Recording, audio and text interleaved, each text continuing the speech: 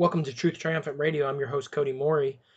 And today, it's probably a little bit overdue, but today I want to talk about the Great Reset.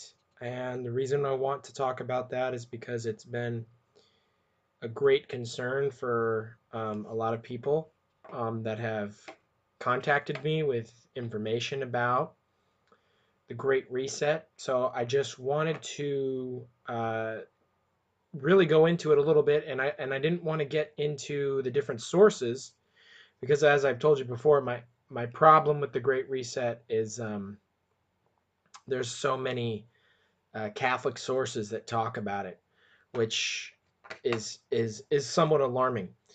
Also, there's other groups, individuals, people like Glenn Beck, for instance, who discuss it. I have some issues with him as far as some of the things that he believes spiritually speaking. I'm entitling this in lockstep with the Great Reset because I want to go back to lockstep because the Great Reset, they'll tell you on the World Economic Forum, this is not a conspiracy theory. It's not a theory at all, actually. This is something they're talking about openly on CNN, and you can go to the World Economic Forum yourself. The name is coined by them, the Great Reset. So, and it is a type of world government. So, and everybody needs to be on board with it. But anyways, I wanted to lock in the Rockefeller Foundation's document from 2010, which is entitled Scenarios for the Future of Technology and International Development. Now, that was that report that was produced by the Rockefeller Foundation and the Global Business Network from May 2010. So almost 11 years ago now. And they had a scenario in there called the lockstep scenario. Now, I've shared this before on the program, but I want to tie them both together because the whole idea of the Great Reset, according to the World Economic Forum, really hinges on the opportunity presented by the coronavirus. And remember that we've been talking since day one on this show and in our ministry, how we actually had a video removed from YouTube that the COVID-19 virus was a plan by the elite of the world.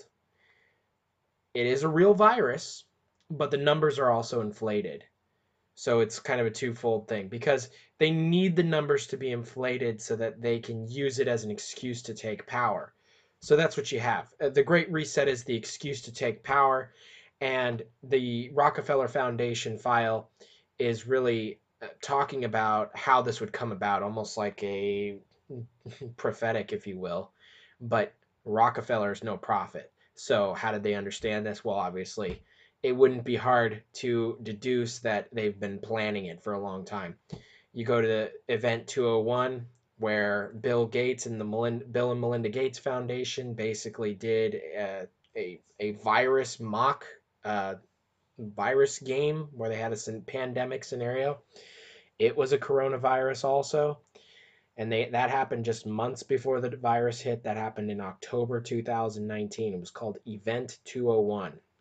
Individuals from different countries, leaders, medical professionals, UN people, they're all invited to that. And it was like a war game, if you will, but a virus game. So that it was like a mock virus pandemic, then how they would respond. So before we get into all this, I just want to remind folks about what the Bible has to say about human beings. If you go to Jeremiah chapter 17, verse 9, it says, "The heart is deceitful above all things and desperately wicked. Who can know it?" It's important for us to remember that because without Christ in our lives, the Bible says we're desperately wicked and our heart will deceive. It will deceive ourselves. So it's very important for me as a Christian, and for anybody who out there is as a Christian, that if you have someone in leadership that is very antagonistic towards Christianity, and I don't mean the church institutions because many times that's well deserved, but I'm talking about the true religion, Jesus Christ and God. Um, if somebody's very antagonistic towards that, that means that they're going to be left to themselves. The Lord's influence and spirit will be removed from that person, and then they'll be left with this deceitfully wicked heart.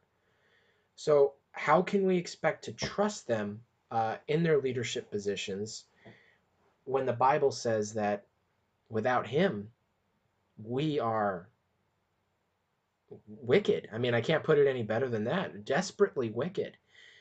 So, it's important for us to remember that. Now, I want to couple that with Proverbs chapter 3 and verse 5, where it says, "Trust in the Lord with all thine heart, and lean not unto thine own understanding.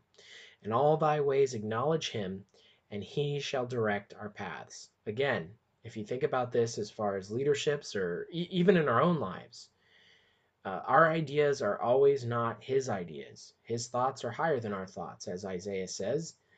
And if you have leadership that is antagonistic towards Christianity, they're left with that deceitfully, desperately wicked heart, and obviously not trusting in the Lord and leaning on their own understanding.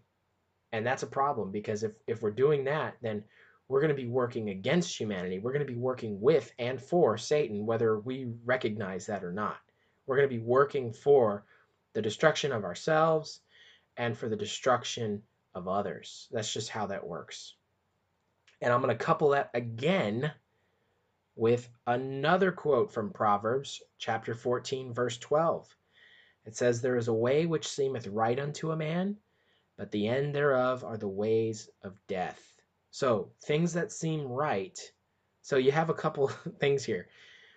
If you lean on your own understanding and you do things that seem right in your eyes, and you may at this point be deceived, probably most likely deceived by your own heart and making desperately wicked decisions, the end of those ways will lead to death. Not only spiritual death, but death of others, death of life itself, death of economies, death of you name it. That's what man produces. That's what we produce without God. God is the God of life. Satan is the God of death, and anyone who chooses sin is choosing his government. Therefore, you are going to create the works. Now, keep all that in mind when you think about some of the things I'm going to read to you today, because some of the things I'm going to read to you today, they're going to sound good. But to remember that if these ideas that people have are not consecrated to God, if they're not seeking to do his will, then where are they going to lead to? They're going to lead to death. And the hearts of these individuals are desperately wicked, and that's not something that they can help. So we all need Christ, and we all need his righteousness because we have none. So without further ado, I want to go back to the lockstep scenario. And I'm going to go the lockstep scenario in the scenarios for technology and international development. Remember, again, May 2010. The lockstep scenario is pages 18 through 25. The quote I'm going to take from you for you today is from 19 and then 21. So keep in mind, this is what the Rockefellers said would happen after this pandemic, which is COVID. Now it doesn't say that in the actual scenario, but that's what we've seen. So it says this: during the pandemic, national leaders around the world flexed their authority and imposed airtight rules and restrictions. Now, we've seen that happen. We've seen that come to fruition. From the mandatory wearing of face masks to body temperature checks at the entries to communal spaces like train stations and supermarkets. Even after the pandemic faded, this more authoritarian control and oversight of citizens and their activities stuck and even intensified. Did you hear that? After the pandemic faded, this more authoritarian control and oversight of citizens and their activities stuck and even intensified. So that's what we can expect in the future. In order to protect themselves from the spread of increasingly global problems, from pandemics and transnational terrorism. Interesting, transnational terrorism. Now they're calling people on the who are conservatives, like, well, conservative groups and even some really far right out there groups like QAnon and stuff like that. They're calling them domestic terrorists, which is insane when you think about Antifa and Black Lives Matter, what they've done in comparison to the other groups. However, I'm not saying either group is good. I'm just saying, very interesting how only one's a domestic terrorist and the other's not. But anyway, from pandemics to transnational terrorism to environmental crises and rising poverty. And the rising poverty, of course, is caused by them. They created the crisis. Now they have their solution. Hegelian dialectic at play here. Now, they moved into the environmental movement, the environmental issue. It says, leaders around the world took a firmer grip on power. We're seeing that happen. Continuing on, it says, at first, the notion of a more control world gained wide acceptance and approval. Citizens willingly gave up some of their sovereignty and their privacy to more paternalistic states in exchange for greater safety and stability. Now, I know from experience, from talking to other people out there, that there are a lot of people that do want that. They do want that.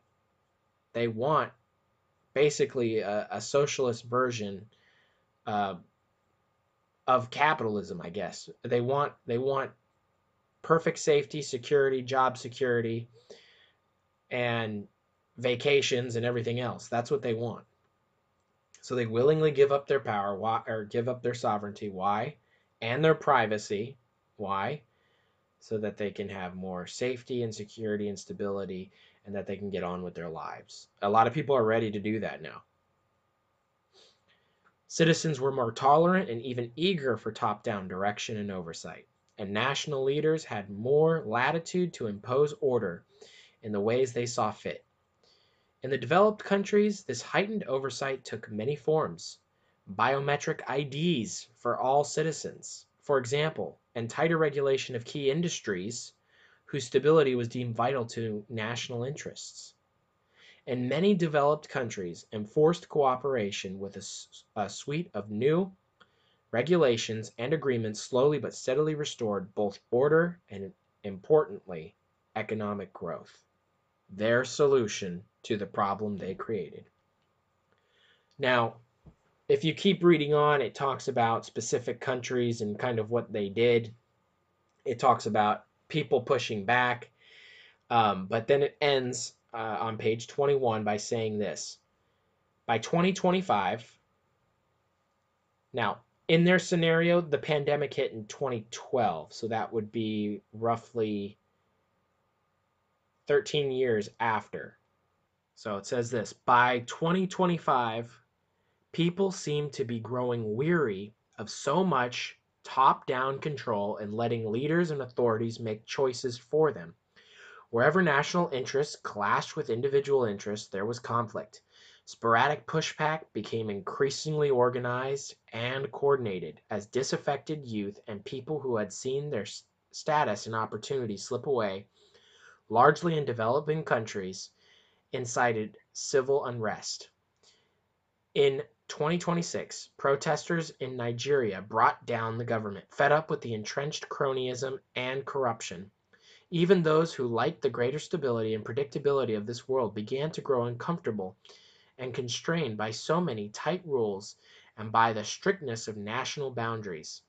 The feeling lingered that sooner or later something would inevitably upset the neat order that the world's governments had worked so hard to establish.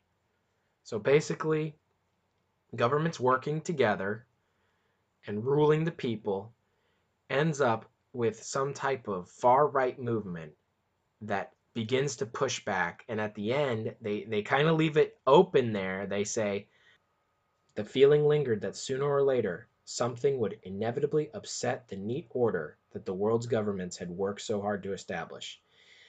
I think that might be perhaps the King of the North's whirlwind that comes. Who knows? That's just a thought, but who knows? However, they seem to imply that there's going to be some type of pushback, some type of overthrow, perhaps at the end of this alt left movement that will be sort of a world government situation. Now, if you go to the website of the World Economic Forum, I have an article written by Klaus Schwab.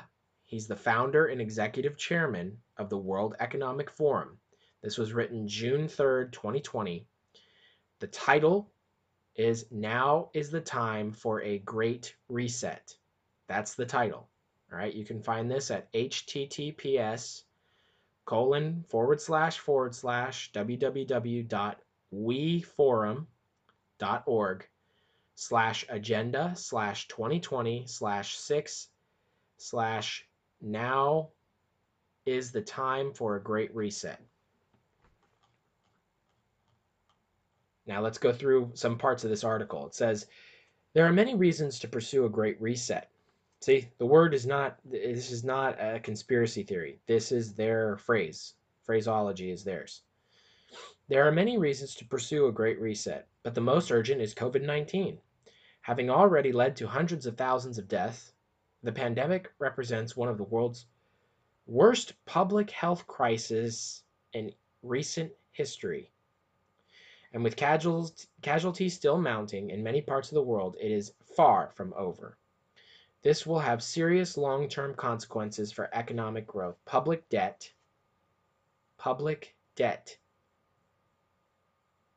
You know, a lot of people have sort of there's a lot of Christians I know that have gotten political over the last few years, especially with all the good things they thought Trump was doing.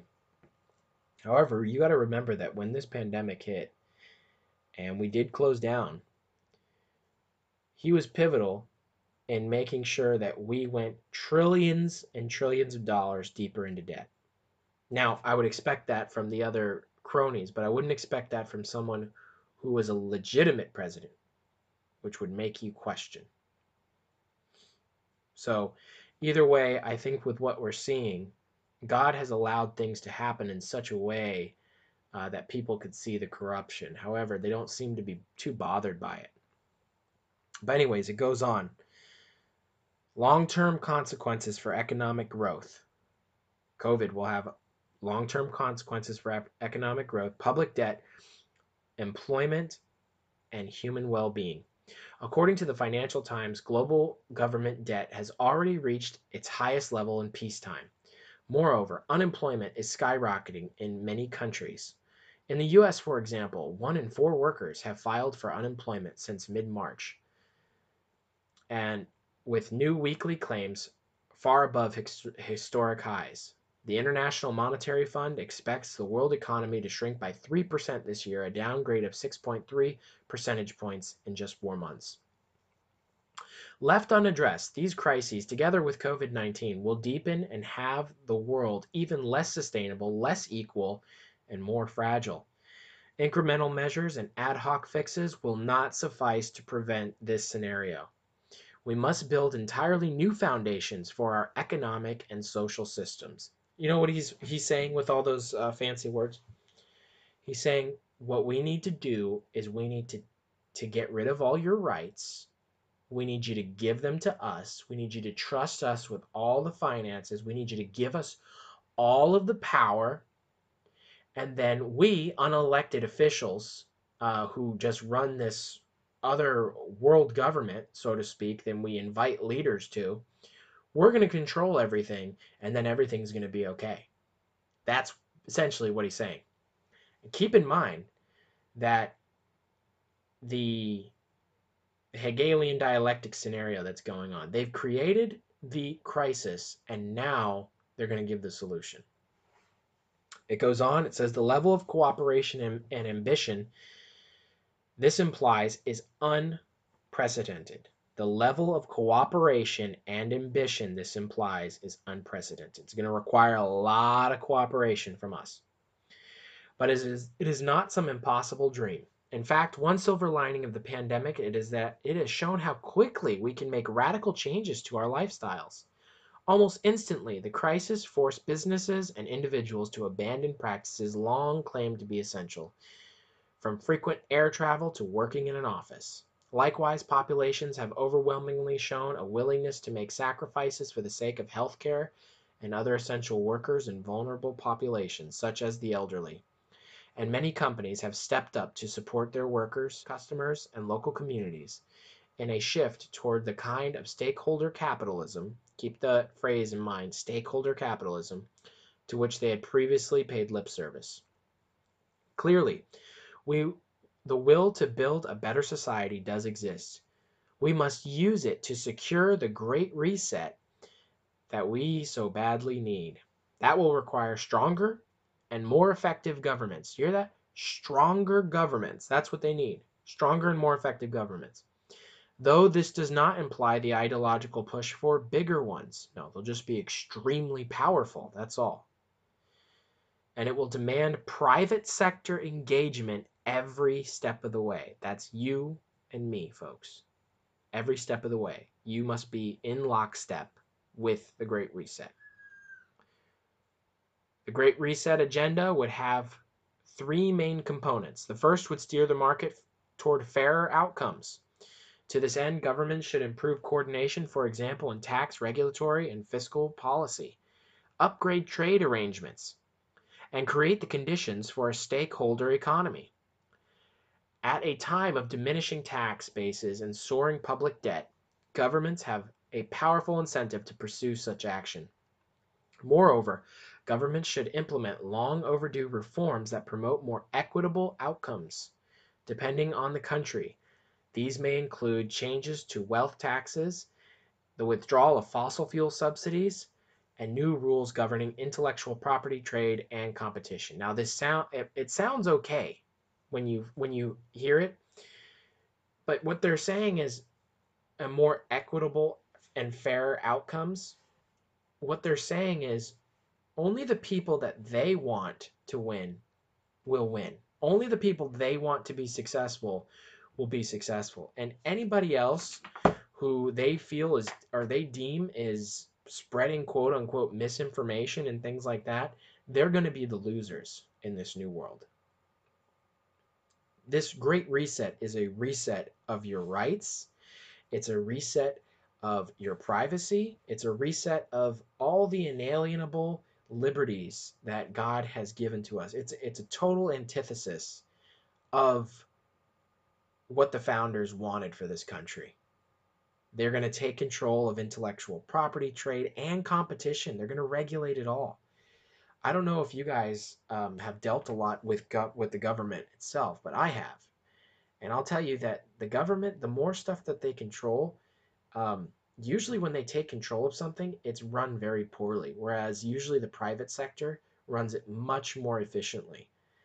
However, if they're going to be regulating everything, can you imagine what our world's going to be like? It's going to be just your corporate world, um, institutionalized, no free thinking sort of world. That's the world we're going to be living in.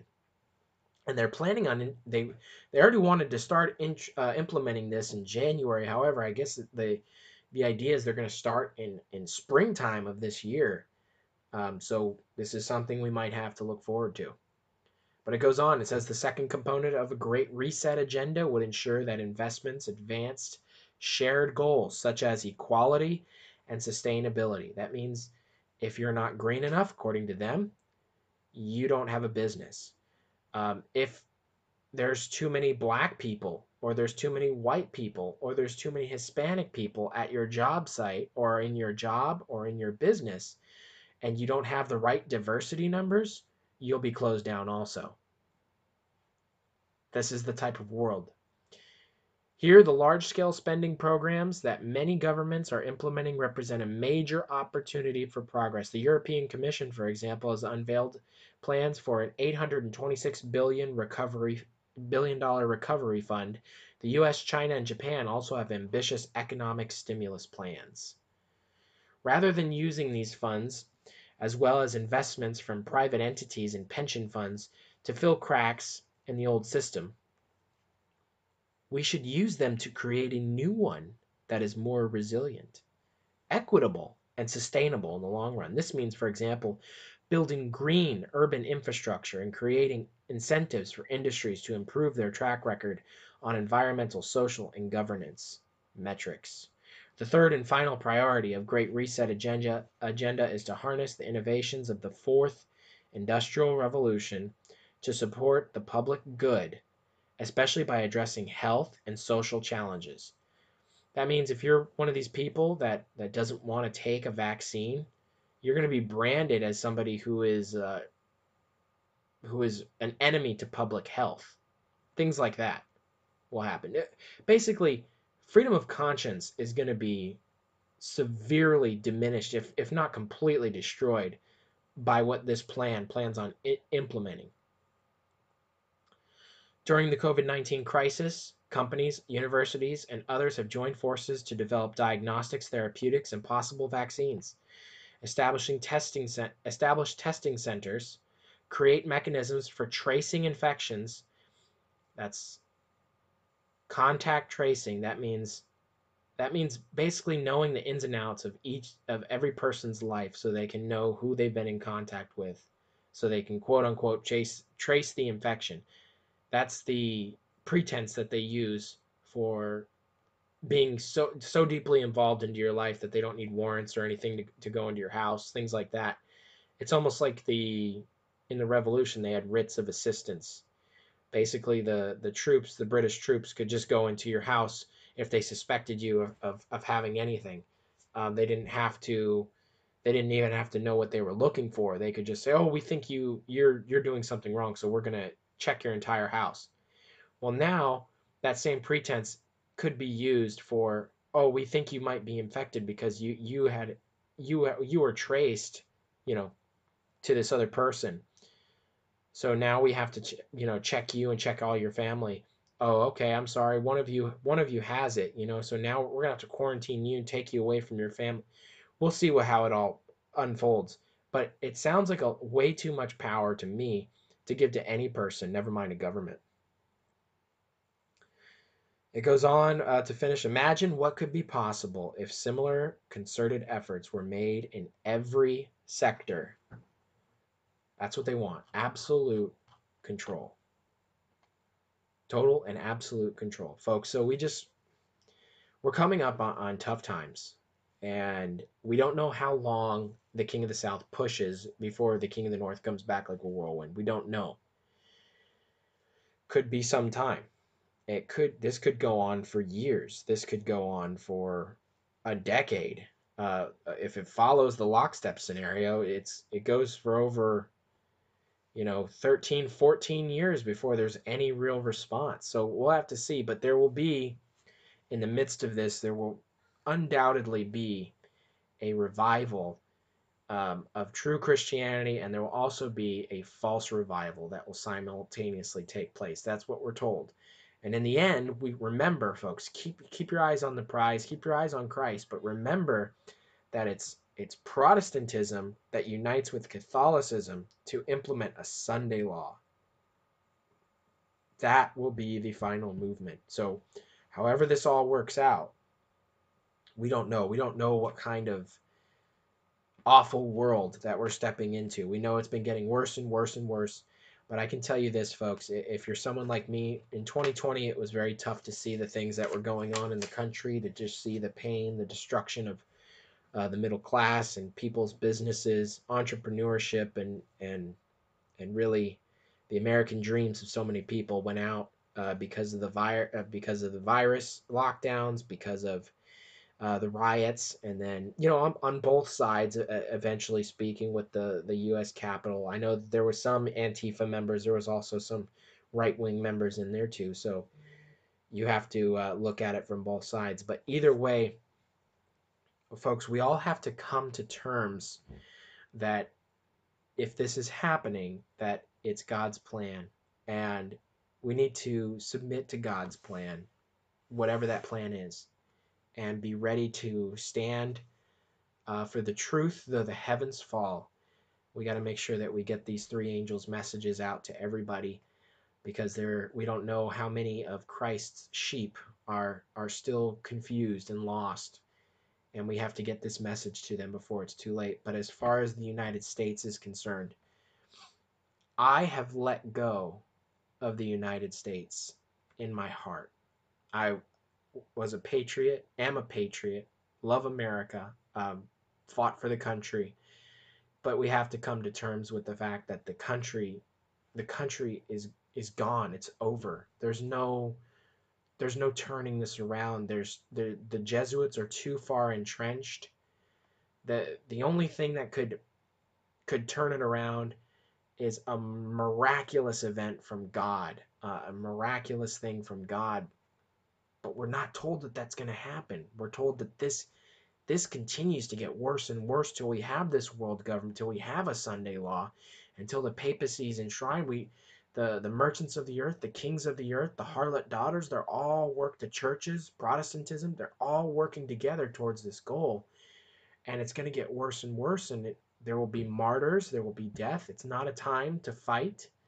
It's a time to fight with the sword of the Spirit, which is the Word of God. That's what time it's for. So if there are things in your life right now, folks, that are keeping you from having a closer relationship with God, whether it's your television perhaps, or um, perhaps it's something at work or something in your life, perhaps it's your computer or internet itself, whatever it is that is keeping you from having a closer relationship with the Lord, I would highly, highly encourage you to give those things up, that you might get closer to Christ, and that you would learn from Him by reading the Bible, taking our devotion time serious, taking our diet serious, and of course getting this message to others.